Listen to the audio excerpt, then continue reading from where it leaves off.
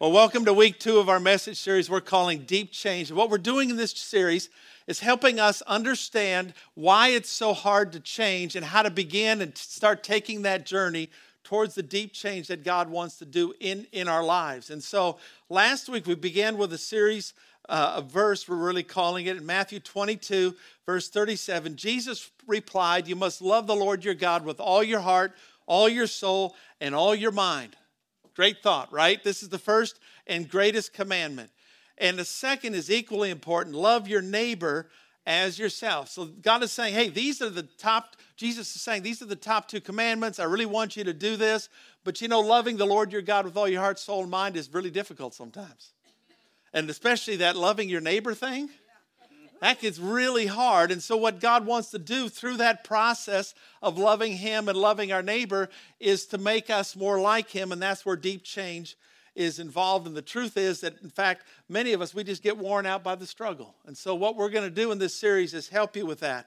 Last week, we began with a message I called The Shadow Within.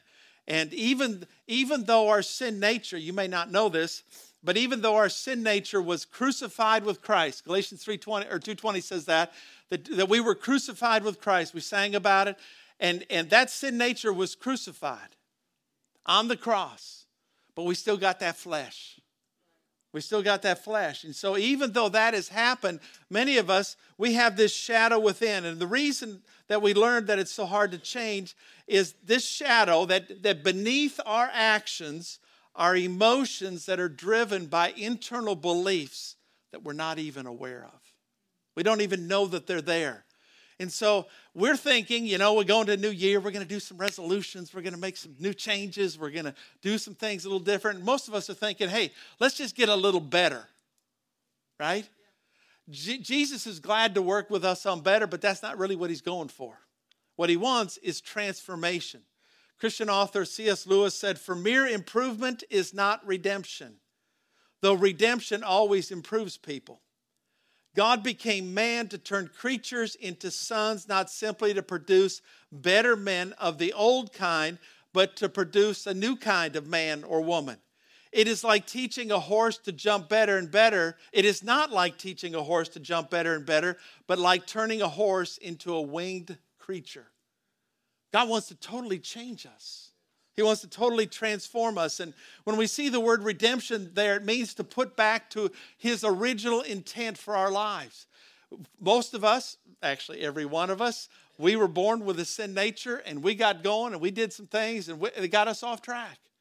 And he wants to restore that calling and that purpose in our life. And one of those things is he desires for us to have a great relationship with him.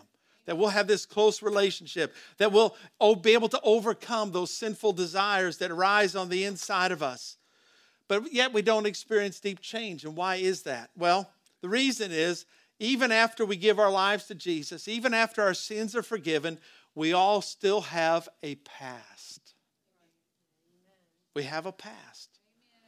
And because of our past, it's often difficult to recognize areas that we not only need to change, but we actually desperately need God's intervention.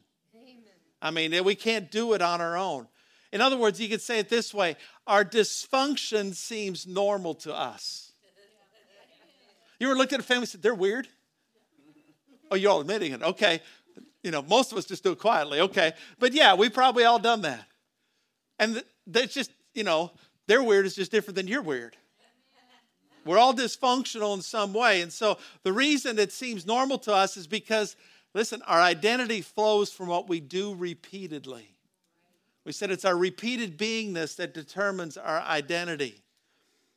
So what do we have to do? We've got to recognize those internal beliefs that undercut our ability to allow God to actually change us. Peter Scazzero said in his great book, Emotionally Healthy Spirituality, "It wasn't until I understood that these beneath the surface components of my life had not been transformed by Jesus that I discovered an inseparable link between emotional health and spiritual maturity. That is, it is not possible to be spiritually mature while remaining emotionally unhealthy," or emotionally immature is what he said. And so what we talked about is that deep change and spiritual maturity occur at the intersection of spiritual insight and emotional health. Now you say, I've struggled with my thoughts and I may have some mental challenges and all of that. I'm not talking about your cognitive ability. I'm not talking about even you may fight depression. I'm not saying you can't mature in God and get deep change. If you've been diagnosed with depression, don't hear it that way. But there's some things that are going on in the inside of us that don't really change until we start leaning in to what God or to what has been happening in our lives. Our emotions are connected to our internal beliefs. So, what did we tell you last week? And most of you know I don't normally do this. I don't review a message in this depth. But the reason I'm doing it is it's vital that we get this in us. And I gave you a whole bunch last week. And so, they used to say in the farm it's enough to choke a cow. So, I just wanted to kind of go back over and pull out some things to help us understand. So we said last week when we begin this journey of deep change, we've got to recognize our feelings. Because what you're feeling is actually an insight into what's going on the inside of you. Now, we don't trust our feelings, but it gives us insight as to what's going on. And then we simply, in our prayer time, admit them to God. Amen. Instead of denying that they exist, say, God, I'm fighting anxiety. I'm fighting fear. Would you come in and would work? Here's the question. You can ask him, God, what's really causing my anxiety? I think it's this, but what's really happening? That's when you begin to lean into that deep change. And then you invite God to transform those hidden, unchanged beliefs. You just say, God, begin to transform me. And so deep change begins with surfacing our need for change by recognizing our emotions. And here's the thing. Thank God we have someone to walk through this with us. Amen. We don't have to do this alone. Jesus said it in Matthew 11:28. Then Jesus said, come to me. All of you who are weary, little DJB paraphrase here. All of you are weary trying to change everything on your own and do it your own way and trying to be good enough and trying to measure up. All of you are weary. Carry heavy burdens. He said, come to me and I'll give you rest. Amen. Take my yoke, he says, upon you. Let me teach you because I'm humble and gentle at heart and you will find rest. Everyone say rest. For your souls. For my yoke is easy to bear and the burden I give you is light. Jesus invites us to come in and to him, to bring our twisted internal beliefs and our emotions and all that's going on and just bring it to him. That's part of what we can do during these 21 days of prayer and fasting. And all of that I told you is great. It's important, but there's another step. You say, oh, there's always another step. Yeah, because God's all about steps. And here we're going to talk about the second step today. And we got to dig a little deeper. And here's the thing. We got to face our past. Amen. And it starts with our family of origin, they call it. You came from a family. Everybody grew up in some kind of family. Healthy, dysfunctional. And so we have this family that we grew up in. I remember as a kid, my parents would have friends, they had friends, and we'd go over to their house and play, and, the parents would talk and have dessert, and we'd play. And then, I don't know if y'all ever had this, but I was like, man, I wish I could be part of that family. Because they had better toys. Didn't seem so stressful. Their parents seemed cooler than my parents. Come on now. How many ever thought that? Was I the only one? Come on. All right. Thank you for your honesty. Yeah. But now here, I want you to walk with me through something here. So we've probably all felt that one way or another. But when you think about the family that you grew up in, what do you remember? What do you remember? Have you ever been with your siblings or parents or, somebody that was in your family and you start recalling an event and you tell your version of it and you find out everybody else remembered something completely different? You're like, were we at the same place at the same time? Right? There's actually a word for that. Jason Isaacs, in his fantastic book, Deep Change, points out that psychologists call it duration neglect. Duration neglect. It's that your memory is misleading. In fact, we typically only remember the highest moments and the lowest moments. In terms of our memory, it's not an average, it's the highs and the lows. So they did some studies to see if this was true, and they interviewed college alumni. They were asked about, they graduated from 4 years of college, asked, what do you remember about college? 40% of the responses were from the September of their freshman year in college. It's the first thing they remembered. They were excited to be on campus. They asked the same thing of those that had suffered from colon issues and cancer, and all they were told was the lowest moments, the hardest parts of the journey. So duration neglect, that concept is important because it affects how we remember our childhood. We tend to overestimate or underestimate how our childhood shaped our lives. The reason that's important is because to experience deep change, it's important to go back and understand how our family of origin shaped our desires, our beliefs, and our actions. Now, it's true that if you've given your life to Jesus, you're probably consciously following him. You're in church. You do other things to follow him.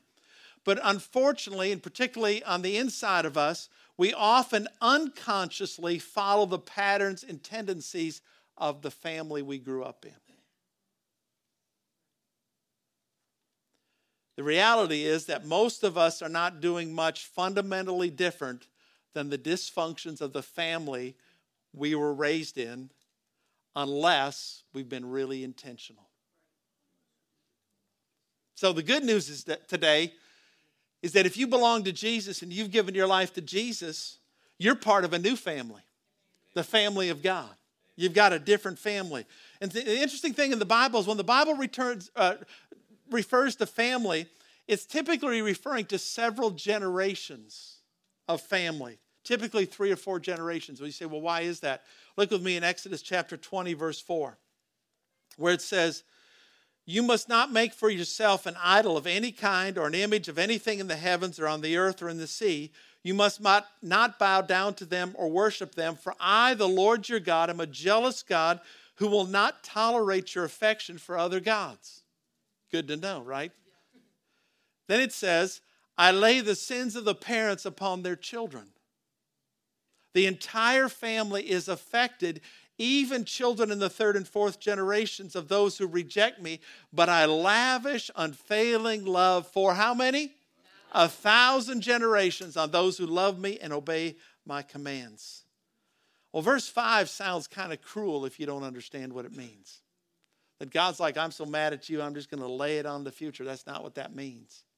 The word lay there in the New Living Translation, or punish and other translations, is a Hebrew word, and I'm going to probably mutilate it, but it's pakad, which means consequences that repeat, or consequences becoming fully known.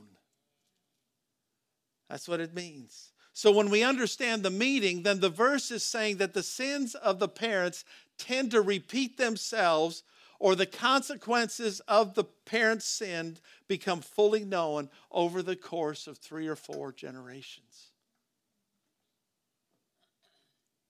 That's true for good things and sin patterns, dysfunctions, which is why it's incredibly important how we choose to live our lives and that we get to the place of freedom in Jesus Christ. Now here's the thing. My grandmother was an incredible influence on my life. When I left for college, unknown to me, she went through all of my luggage, and she had handwritten verses, and she put them in every single pocket of every garment I was going to wear when I got to college. And so for the first month, well, I didn't have that many clothes, for the first week, when I pulled out a shirt or a pair of pants and stuck my hands in, there was a verse. I wish I would have kept those verses. But it was incredible. She was a fantastic legacy she left for our family. So it's really powerful. Now, some of you are thinking, well, what's the deal with that? Well, the deal is that is now flowing generationally in our families.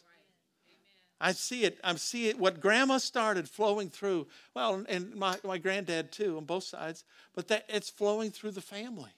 It's a powerful and wonderful thing. And so here, some of you are saying today, well, I don't have that heritage. I want to tell you, don't lose hope. You're here today, and you could be the person that becomes Grandma Barch for your family. You could be the one that helps make that family transition. You can't change everybody in your family, so don't go out of here and say, Pastor said I'm going to get you all in line. No, that's not what I said. But you can begin to make changes for yourself, and you can let God work in you, and you can experience deep change, and you'll become a different person, and you'll become who God wants you to become. Researchers say that children as young as 18 months can determine their mother's values by following the gaze of their eyes. Parents, and you wonder why your kids want your cell phones all the time. Their eyes. I'm just saying, I better move along. The truth is, they've studied, and our kids want to learn to want things long before they can articulate why they want them.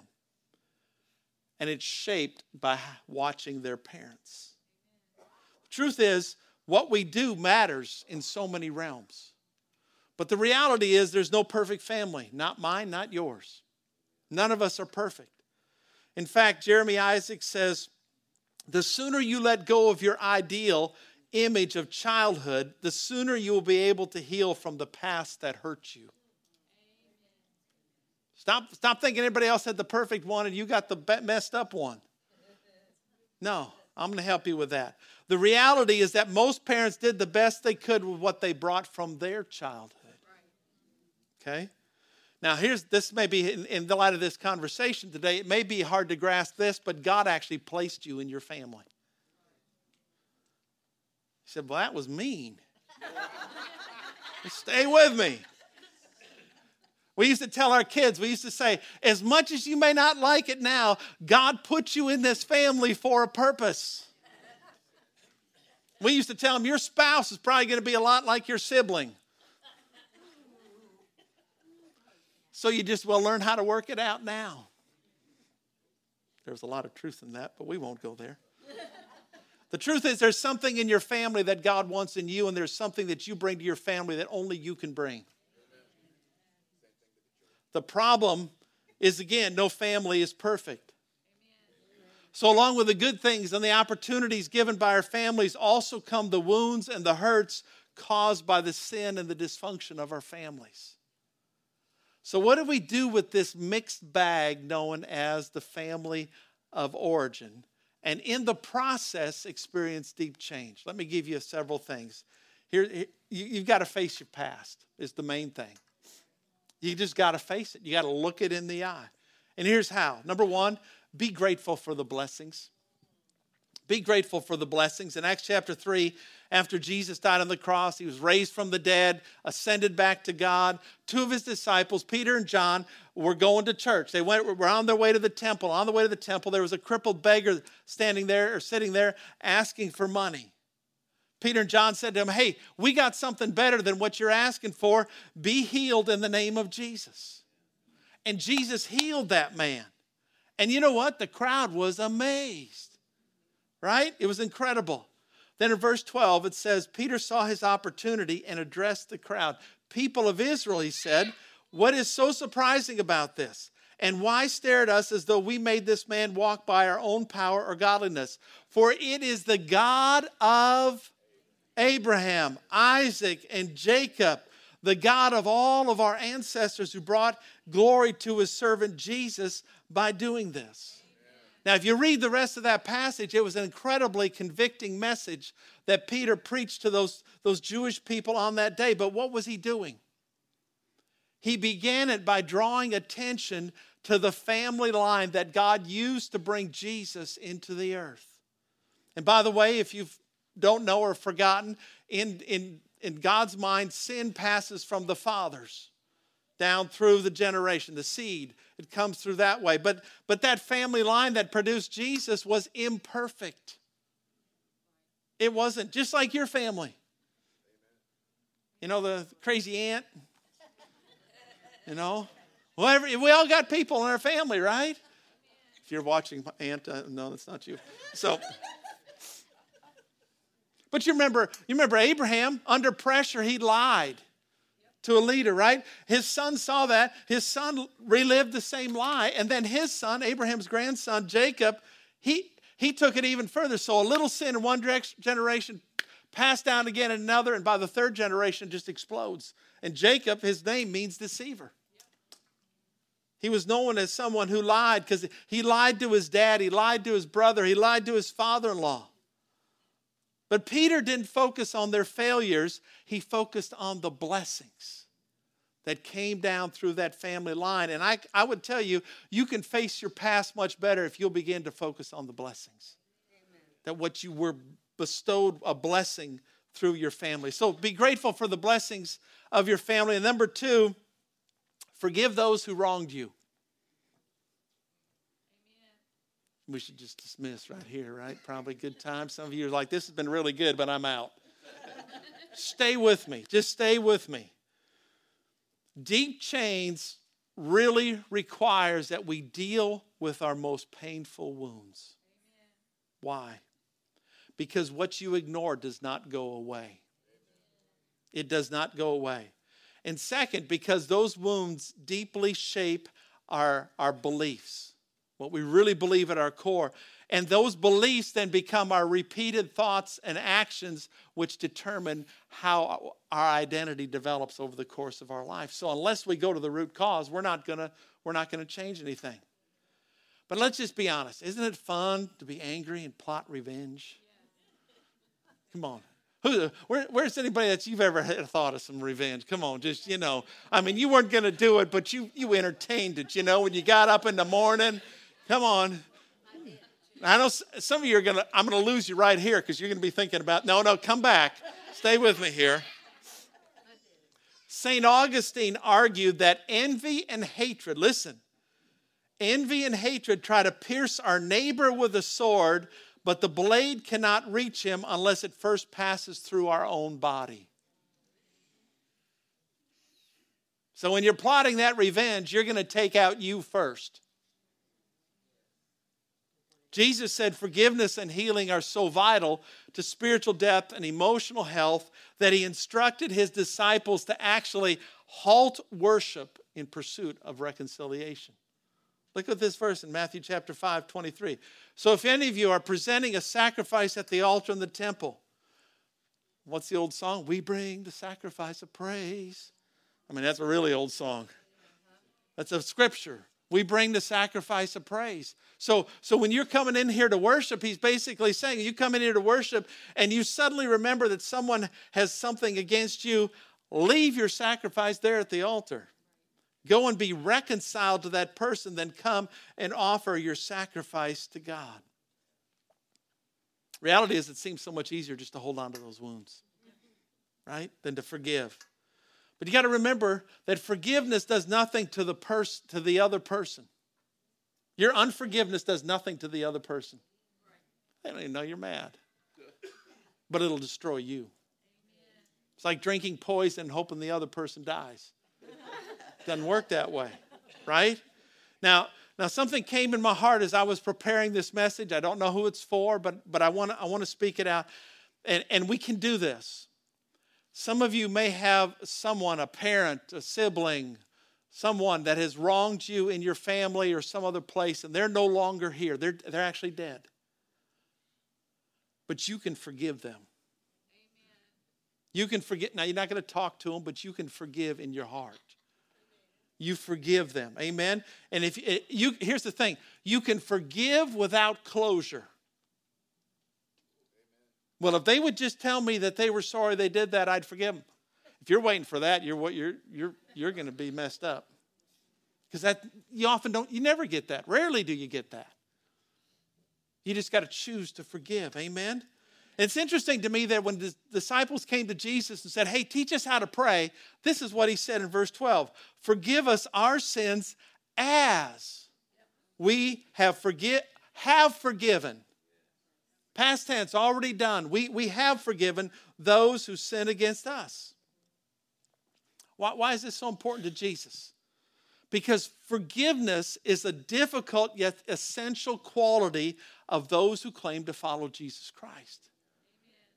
We have been given a gift that is so incredible. The fact that God would send his son Jesus to die on the cross for our sins.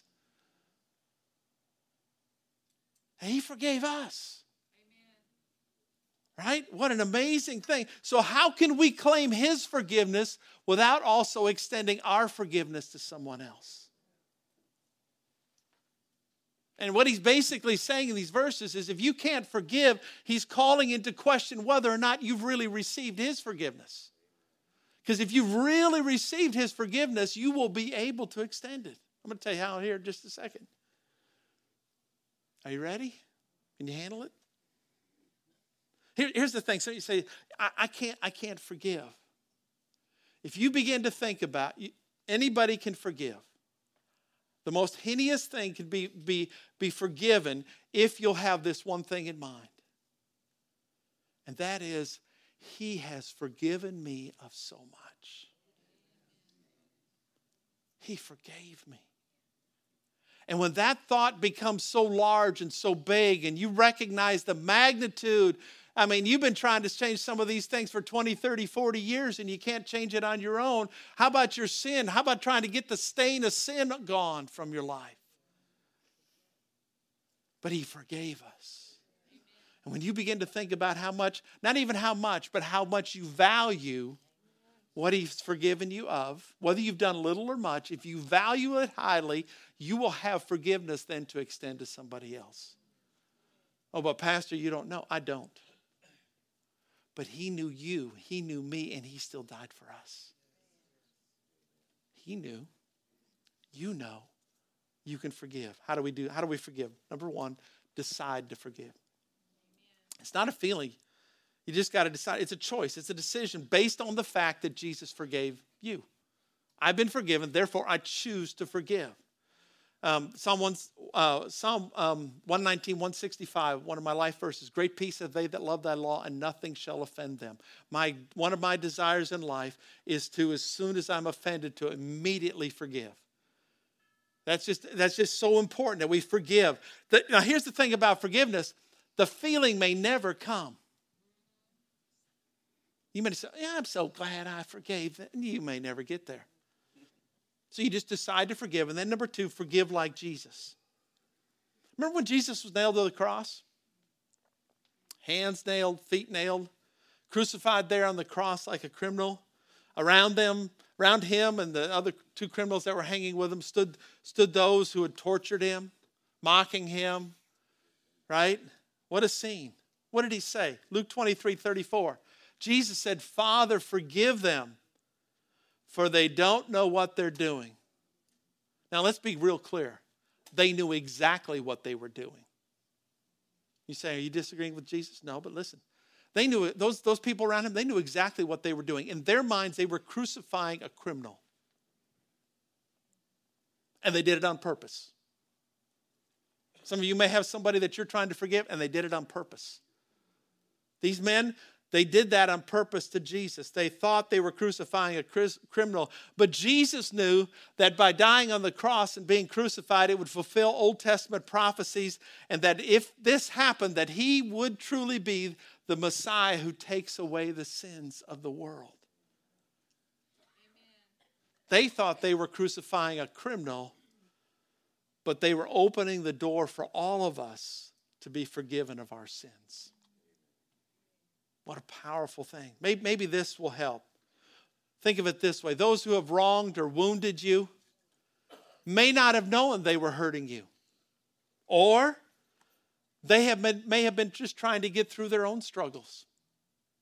Or they did not realize the actions or words that the impact those actions and words would have on you.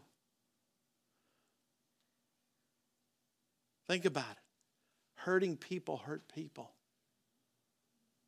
Out of their own hurt is often why, even unintentionally, things were done to you. They did it to you, but I wanted you to hear this clearly. It wasn't about you. It wasn't about you. It was about where they were in knowledge, in pain, and in their own unchanged past. That's why they lived the way they lived. So like Jesus, we can choose to say, Father, forgive them, for they don't know what they did. They don't know what they're doing. They don't know what the impact is on me. And here's a pro tip for you. Forgiveness is confirmed. You know you've forgiven when you can remember the wound without experiencing the emotions. That's really important. So every time you remember, and you will always remember, you can say very simply, oh, Father, I forgive them. I've already forgiven them. Or, like I do something, no devil, I've already forgiven them. We're not going down. I'm not going to relive that whole thing. Years ago, we had somebody that did something to our family, and on my way to the church office, drive by their neighborhood. And sometimes this light was red.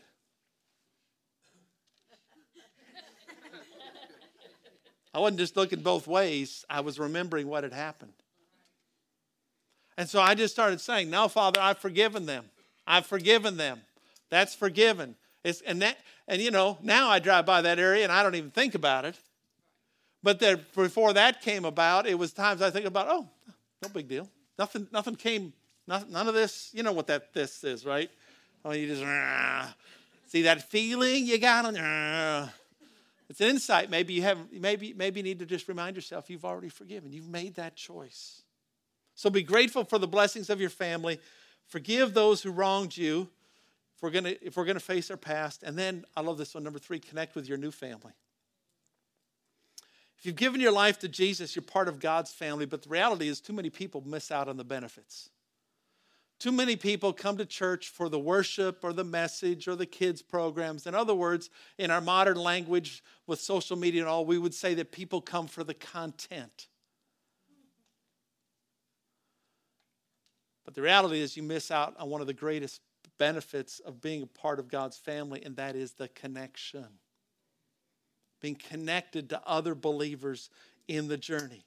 And that's really important. It's really important. Even though you may say, well, I got enough relationships from work and, my messed up family and all of that from others.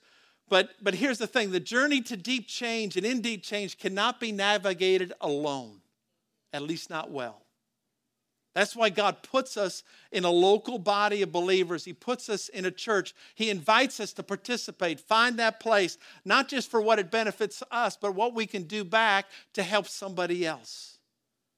Ephesians 2:19, verse 19 through 22 says, so now you Gentiles are no longer strangers and foreigners. So what's the point? In Acts chapter 3, Peter and John were talking to the nation of Israel, the people of Israel, the Jews. But the Gentiles, which is most of us, we're on the outs.